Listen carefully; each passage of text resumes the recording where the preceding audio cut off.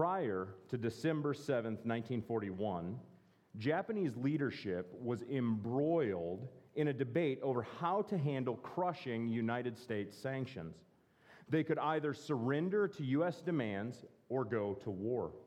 The Japanese prime minister thought that the tension between the U.S. and Japan could be eased through diplomacy, and Japanese leadership was split between those who wanted war and those who did not want to go to war.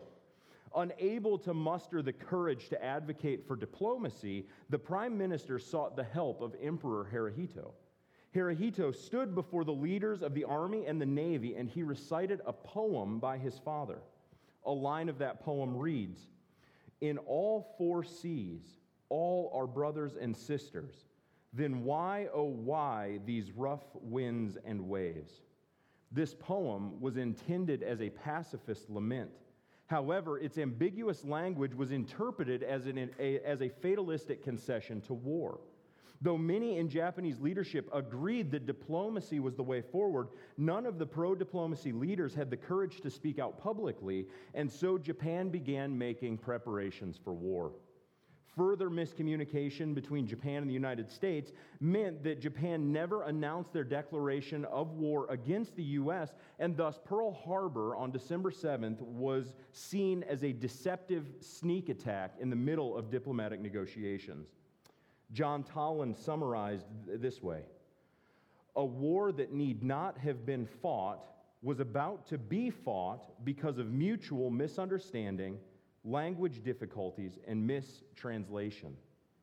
Miscommunication led to the U.S. joining World War II and precipitated the process that would result in the destruction of Imperial Japan.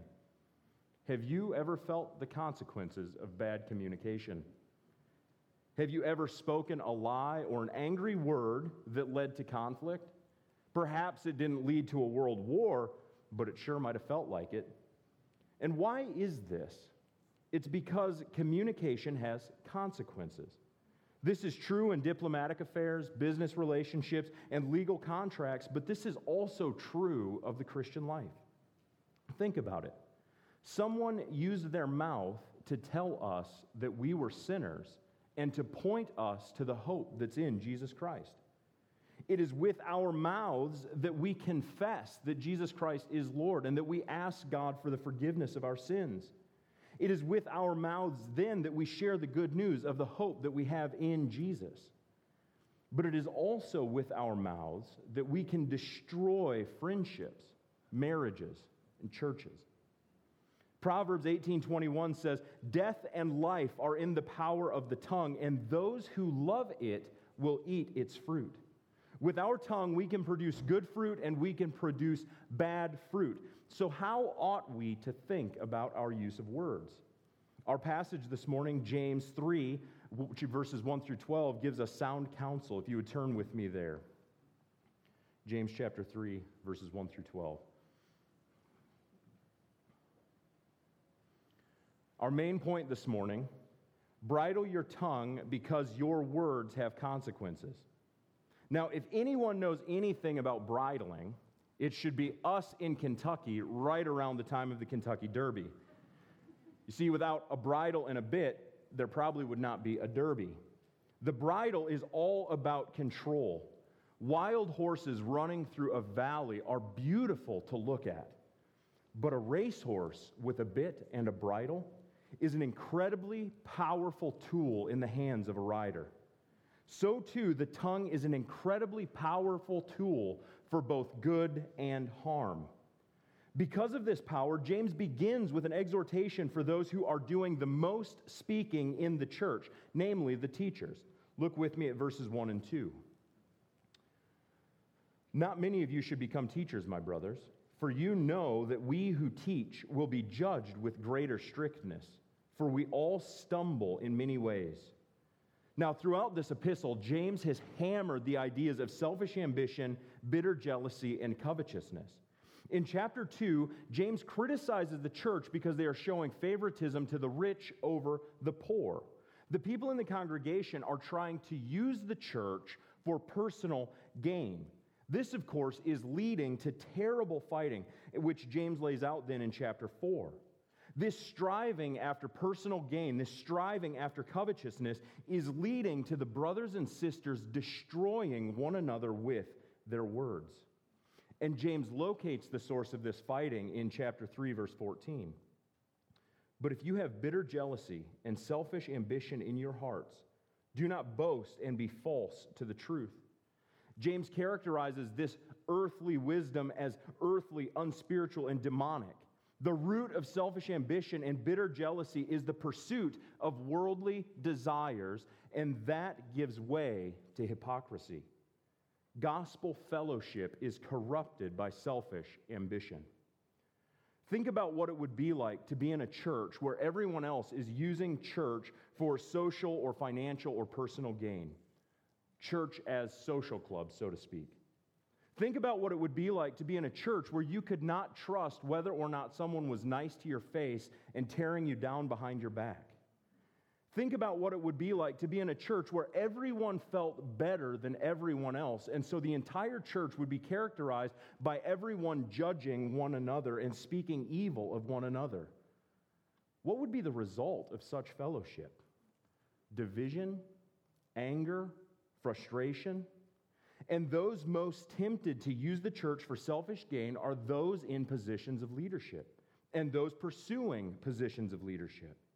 And so James begins by targeting teachers, and he short-circuits this. He cuts it out by exhorting humility, by reminding them of the judgment of God and our own sinfulness. You see, teachers are not the highest authority in the church. God is. And everyone, teachers, leaders included, will stand under God's judgment. If someone assumes an office in the church for the sake of personal gain or plays the hypocrite while in that office, even if no one in the church knows, God does. And we all will stand before God one day, and we will all give an account. Contemplating these realities creates humility. Likewise, James reminds us that teachers are sinners. We all stumble in various ways. There's no such thing as a perfect Christian on this side of glory. But when fellowship becomes a show of how we all have it together, or how perfect our sanctification is, we lose the gospel of grace. The Christian life is a life of humility. It's a life of continual confession, continual repentance, and the continual embrace of the grace of God as we seek to show others that same grace. Church is not based on being better than. It is based on the fact that we all stand in need of Christ's righteousness, and it is freely available to any who would receive it. Christian fellowship is not a community of the sanctimonious. It is a community of the redeemed seeking the glory of our great Redeemer. And true spirituality is exemplified in the humility of wisdom. The church is addressed by James. The church addressed by James thought that wisdom and pride of place belonged to the one who spoke the most. But James corrects them, pointing them to humility and good conduct. Fellowship and leadership centered on the glorious gospel of our Lord Jesus Christ exemplifies humility and loving concern for one another. Such leadership will create purity, peace, gentleness, mercy, impartiality, sincerity, and love. It creates a community that invites us to decentralize our own ambition, to die to self, and to pursue the redeeming grace of God in Jesus Christ. James highlights teachers here because of their influence, but the message of James is not, teachers, watch your mouth, everybody else, fire away. The section is actually unpacking something that James has said earlier in chapter 1, verse 26. If anyone thinks he is religious and does not bridle his tongue, but deceives his heart, this person's religion is worthless. Notice the language of bridling the tongue, which recurs here in our passage in chapter 3. Teachers should be exemplars, but true religion bridles the tongue. All of our words have consequence, and bridling the tongue is a distinction between true religion that saves and false religion which does not. That true religion bridles the tongue does not mean moral perfection. Another way to say this, redeemed people speak like redeemed people. Redeemed speech is not perfect speech. But it is speech that is filled with confession and contrition over sin. It is speech seasoned by the knowledge that we are all sinners, that we all deserve the judgment of God. It is speech grounded absolutely and unwaveringly in the authority of the Word of God. Warm-hearted gospel fellowship should be the hallmark of being in the household of Christ, because we should all have our hearts warmed by the grace of the gospel. Central to such fellowship is how we employ our tongue. Therefore, bridle your tongue, because your words have consequences. And those consequences can be very good. Your tongue can be an instrument of grace, which is our first point. Your tongue can be an instrument of grace. Discussions in Christian circles regarding the tongue, and perhaps this is just my experience, almost take on this incredibly negative tone, like it would be better if we just stopped talking altogether. But that is not where James starts. James starts with praise of the tongue. Look with me back in chapter 3, starting in verse 2. And if anyone does not stumble in what he says, he is a perfect man, able also to bridle his whole body. If we put bits into the mouths of horses so that they obey us, we guide their whole bodies as well. Look at the ships also. Though they are so large and are driven by strong winds, they are guided by a very small rudder wherever the will of the pilot directs. So also the tongue is a small member, yet it boasts of great things. If someone can bridle his tongue, he is a perfect man.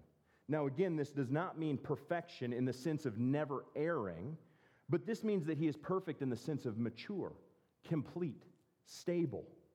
The mature are able to direct their speech to good ends, that is, to love God and to love neighbor rather than self-serving.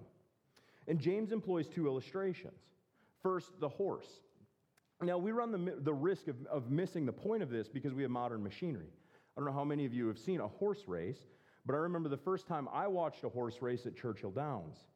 I went with big expectations, and after about 2 races, I came away thinking, those are just big, dusty animals running about 45 miles an hour. Sure, the whole thing was neat, the feeling was neat, the ambiance was neat, but it wasn't Le Mans. It wasn't a Ferrari. And so our modern technology hampers us in this illustration. But imagine if all you knew was working with your hands. All you could carry is what you could fit on your back, and the distance you could walk was as fast as you could go with your feet. In that context, a horse would have multiplied the amount of work that you could do many times over. Horses were and are incredibly powerful tools in ancient times. Powerful, fast, strong. But for the horse to be useful, it had to be conformed and guided by the will of a skilled horseman. A wild horse is beautiful to look at, but it is absolutely useless when it comes to transporting goods or pulling a plow. And so horses were caught, they were trained, they were bridled. The bit is a small metal piece put in the mouth of the horse attached to the reins so that you can direct the horse side to side or tell it to stop or speed up. This small metal piece makes the horse an incredible tool. Likewise, the ship represented the ability to harness the winds and the waves. Again, 2 incredibly powerful forces. We have all seen the devastation created by powerful winds, and now imagine the ability to harness that for the sake of human endeavor. This is what ships represent. And they make it possible to transport people and goods all over the world by harnessing these 2 powers. And those giant, powerful ships that we have seen, they're all guided to and fro by a tiny rudder. A relatively small piece at the back of the ship, which is controlled by the helmsman. And this small member makes it possible for someone to control this ship, again, for the sake of human flourishing. James connects the tongue, which is a relatively small part of the human body, to the bit and the rudder, because similarly, the tongue is an incredible tool with incredible potential. The tongue, when it is bridled and employed for good purposes, becomes a tool with the potential to build, to create, to give life. Remember, the power of life is in the tongue. Throughout his epistle, James highlights several different ways that we can employ our tongue for good. The very first that James highlights is prayer. Just turn back a page or two to chapter 1, verse 5. If anyone lacks wisdom, let him ask God, who gives generously to all without reproach, and it will be given to him. Christian, the power is not in the prayer itself.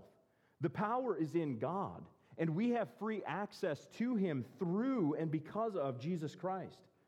Your tongue can be used as an instrument of grace if you use it to pray for your brothers and sisters. This is start here and pray that God would give them wisdom. But pray for comfort for those who are mourning. Pray for peace for those who are in difficulty. And above all, pray that your brothers and sisters would find deep joy and satisfaction in knowing the surpassing love of Jesus Christ. And then watch as God answers those prayers. A second point that James highlights is the word of truth. Christian, use your tongue to speak the gospel of Jesus Christ. Look at chapter 1, verse 18. Of his own will, he brought us forth by the word of truth, that we should be a kind of first fruits of his creatures. We are brought forth, that is, we are made Christians by the word of truth, by hearing the gospel of grace. If you are here this morning and you are a Christian, it is because someone spoke the gospel to you. Think about the consequences of that person's use of words. Think about the consequences of that person's use of words in your life. And think about the honor it is to be used of the Lord to see someone's eyes open to the truth of the gospel. That is the power of life. That through the preaching of the gospel, God gives spiritual life to those who are spiritually dead. Again, God is the one who does it, but we get to be instruments of grace in the hands of the Redeemer. And so, Christians, speak the gospel. Paul says in Romans chapter 10, verses 14 and 15, how then will they call on him in whom they have not believed? And how are they to believe in him of whom they have never heard? And how are they to hear without someone preaching? And how are they to preach unless they are sent? As it is written, how beautiful are the feet of those who preach good news. People are saved because Christians faithfully use their mouth to speak the gospel. Christian, do you have a desire to share Christ? When was the last time that you shared the gospel with someone who does not know Jesus? Does the glory of Christ season your speech even when you are with people who do not know him? A third way that James highlights that we can use our tongue as an instrument of grace is confessing our sins to God and to one another. Look at James 5:16. Therefore, confess your sins to one another and pray for one another that you may be healed. The prayer of a righteous person has great power as it is working. This is the beginning of the Christian life, is it not? O Lord, have mercy on me because I am a sinner. Our tongues go from self-justification and disbelief to declaring the goodness and the mercy of God and asking him for forgiveness. And then as we continue the Christian life, we continue to sin. There are private sins that we confess to God and perhaps discuss with a close brother or sister for counsel. But then there are sins that we commit against other people. Those sins should be confessed to God, but then we should also go to the other person and use our mouths to confess that sin to them to seek their forgiveness as well. Spouses, is I was wrong and I apologize without qualification or self-justification something regularly heard in your home? Or how about I forgive you without correction or follow-up? If we are humble before God and before one another, and if we honestly confess our sins to those affected, we will be healed or we will be restored in those relationships. Our relationships will be strong and our fellowship will be sweet.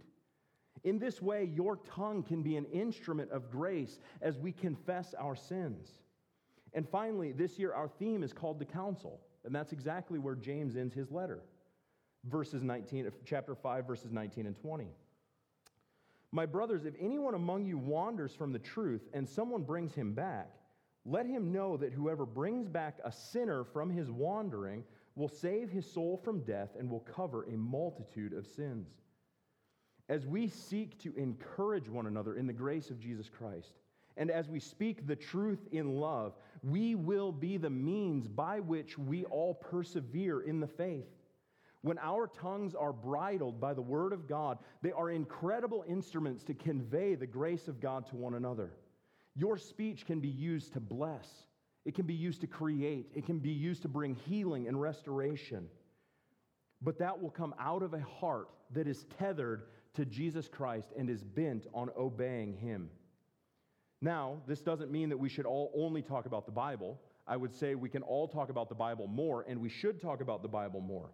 But the question is this, Christian, is everything that you're discussing, are your words bridled by the words of Scripture? Or are there areas of your speech that you do not apply the Word of God? There is amazing power in the tongue. Bridle your tongue because your words have consequences. Your tongue can be an instrument of grace. But this is not the only power hidden in the tongue. Turn back to chapter 3 and the rest of verse 5. At this point, James hinges from the constructive, beautiful potential of the tongue to the potential for utter destruction. James writes, "So also the tongue is a small member, yet it boasts of great things. The tongue is a small member, it boasts of good things and massive destructive power." Point number 2, your tongue can be an instrument of destruction. Your tongue can be an instrument of destruction. James now offers a warning about the destructive potential of the tongue. The bridled tongue has massive potential for good, but the careless tongue can be a weapon of mass destruction. And like the good consequences, James also offers illustrations of the bad consequences. Look at the rest of verse 5 through in verse 6. "How great a forest is set ablaze by such a small fire, and the tongue is a fire, a world of unrighteousness. The tongue is set among the members of our body, staining the whole body, setting on fire the entire course of life, and set on fire by hell." The tongue is like a small fire that can burn down an entire forest. Fire just burns. It doesn't consider what it's burning. It doesn't consider loss of life. It does not consider property value. Fire just burns. We have seen footage of raging forest fires in California that were started because someone carelessly did not put out the embers of their fire. And those small embers have turned into a raging inferno, consuming thousands and thousands of acres of forest, destroying millions of dollars worth of property, and have even claimed human life. Just like that ember can burn down a forest, the tongue can kindle a fire that will burn families, friendships, and churches to the ground. In this way, the tongue stains the entire course of life. Standing behind this is Jesus is saying in Matthew 15 that it's not what goes into a man's mouth that makes him unclean, but it's what proceeds from, that comes out of the man that proceeds from the heart. This is what defiles a person. As Aaron has emphasized, there's a direct connection between the heart and the tongue. The tongue reveals, and an unbridled tongue reveals an unbridled heart. An unbridled tongue is the tool of unbridled passions, and it will wreak havoc on the entire course of life. With the tongue, we have the power to ruin lives through lies and slander. We have the power to destroy relationships through hateful speech and gossip. With the tongue, we lie, we steal, we cheat. Can you think of a single divorce that was not in some way tied to words spoken?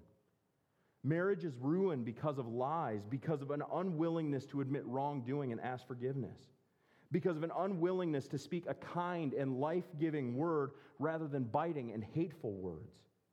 Even the phrase, "I want a divorce," is a use of the tongue. These are words uttered. And in the church, how many churches have been ruined by unbridled tongues? How many churches have been ruined by a harsh or an inappropriate word spoken by a pastor to a congregant or church worker? Or by a pastor simply refusing to say the things that need to be said?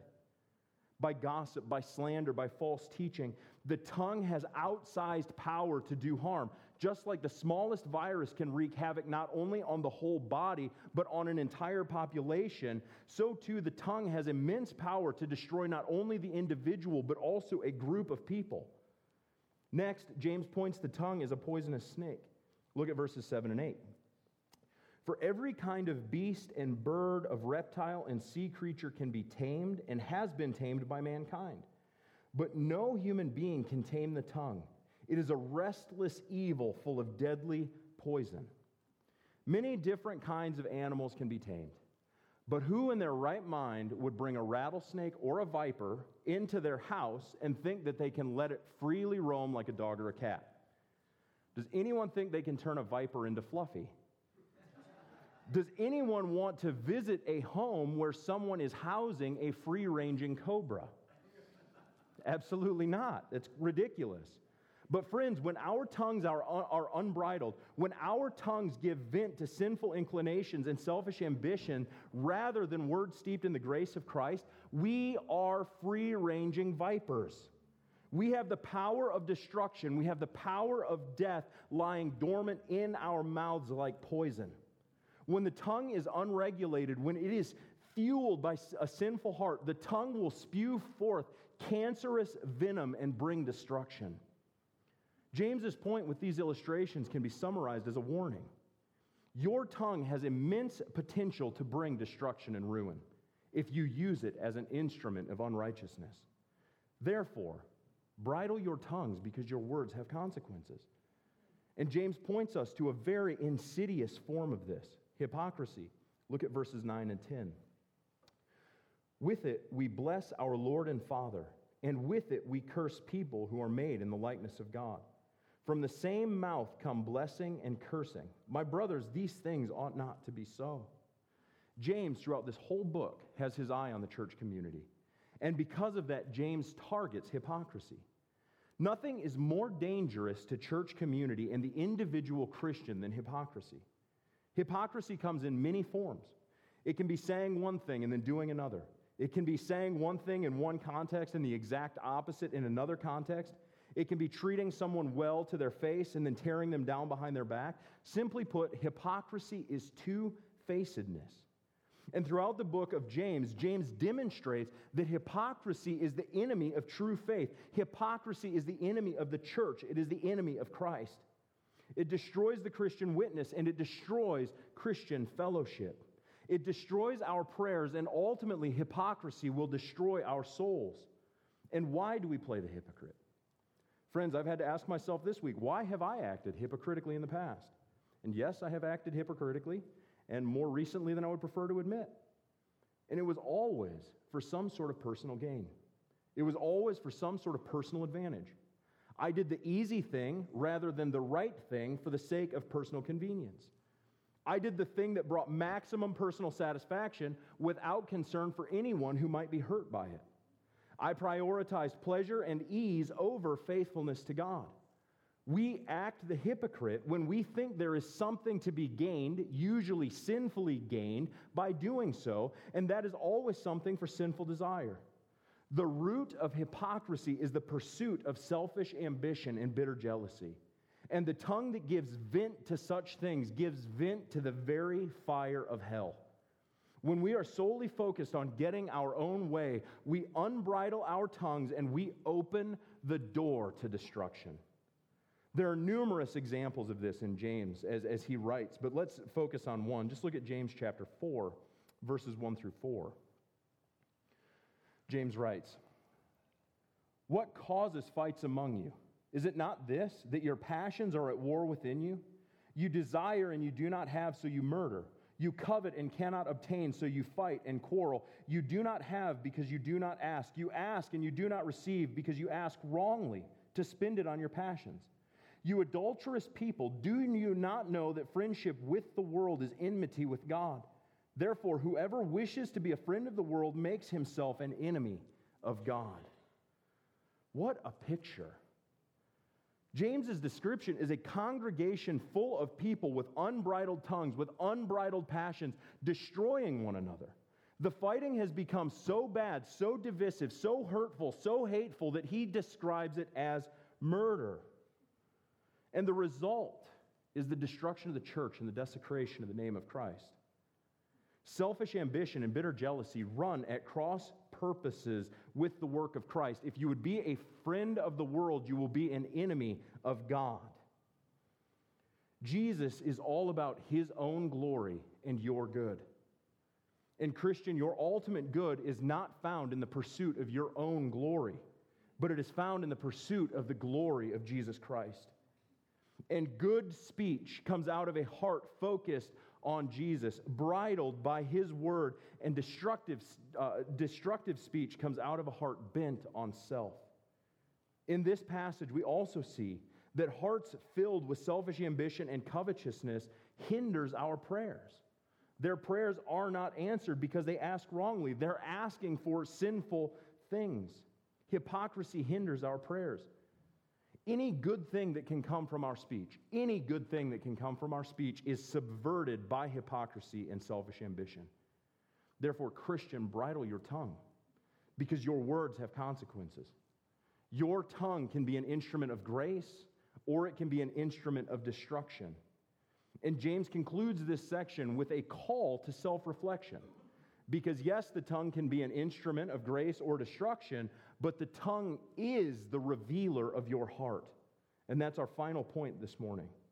Your tongue is the revealer of your heart. If you bridle your tongue, it can be an instrument of grace. It can be a wonderful tool. If you don't, it can be a tool of destruction. But either way, the tongue reveals what's really present within you. At the beginning of this chapter, James called anyone seeking the office of teacher to examine themselves and to be honest. Now he's calling all of us to examine ourselves and our use of the tongue, because the tongue is revelatory. From the overflow of the heart, the mouth speaks. That's what James is saying here in chapter 3. Look at verses 11 and 12. Does a spring pour forth from the same opening both fresh water and salt water? Can a fig tree, my brothers, bear olives, or a grapevine produce figs? Neither can a salt pond yield fresh water. James is calling on his readers to examine themselves with honesty before God, to look at themselves in the mirror and call out what they see. If a spring is pouring forth salt water, what kind of spring is it? It's a salt spring. If a plant is producing figs, what kind of plant is it? It's a fig tree. The point is that the things produce things in accordance with their nature. The unbridled tongue spewing forth selfish ambition and boasting and falsehood is simply giving vent to a heart that is full of such things. The forked tongue of hypocrisy reveals whitewashed tombs full of dead men's bones. And so, friends, have you been a hypocrite? Are you currently acting hypocritically? Are there areas in your life where you need to seriously look at your use of language, because does it reveal a heart bent on Christ or a heart bent on sinful, selfish desires? When your kids watch you day to day, are they observing a Christian, or are they observing someone who makes them go to church on Sunday mornings? What would your spouse say about your use of language? What would your closest friends or coworkers say? Luke 6, 44 through 45 has been a heavy emphasis this year at Faith. And Matthew's account of this pushes it a bit further. This is from Matthew chapter 12. And Jesus says, I tell you, on the day of judgment, people will give an account of every careless word they speak. For by your words you will be justified, and by your words you will be condemned. Friends, I implore you, we will all stand before God on Judgment Day, and we will all give an account of every careless word we have ever spoken, every single word. We may be able to hide from friends, from family, from our church, but God knows everything. And do we care? How seriously do we take God? How seriously do we take God's opinion? James's point is this: examine yourself. What fruit is being produced? But Christian, there is hope. God can intervene. God can change the heart, but that starts with honest speech. As James says, that starts with confessing our sins to God, confessing your heart condition to God. Don't hide, don't cover, don't blame someone else, but honestly assess the situation and ask God to change you. God redeems the hypocrite. God changes hypocrites. God can pull the backslidden out of the muck and mire, and indeed, God loves to do that. By the power of the Holy Spirit, we can be made new. And friend, if you are with us this morning and you've never received the saving mercies of Christ, I implore you to turn to him, because you, like all of us, will stand before the Lord and give an account of your words and your deeds on Judgment Day. And the bottom line is this: we're all in the same spot. We are all in serious trouble. We have all sinned. We've all fallen short of the glory of God. Even our most righteous deeds are stained by sin. There's only one person who never sinned. There's only one person who could stand before the Lord on that day without fear and trembling, because he was spotlessly righteous, and that's Jesus Christ.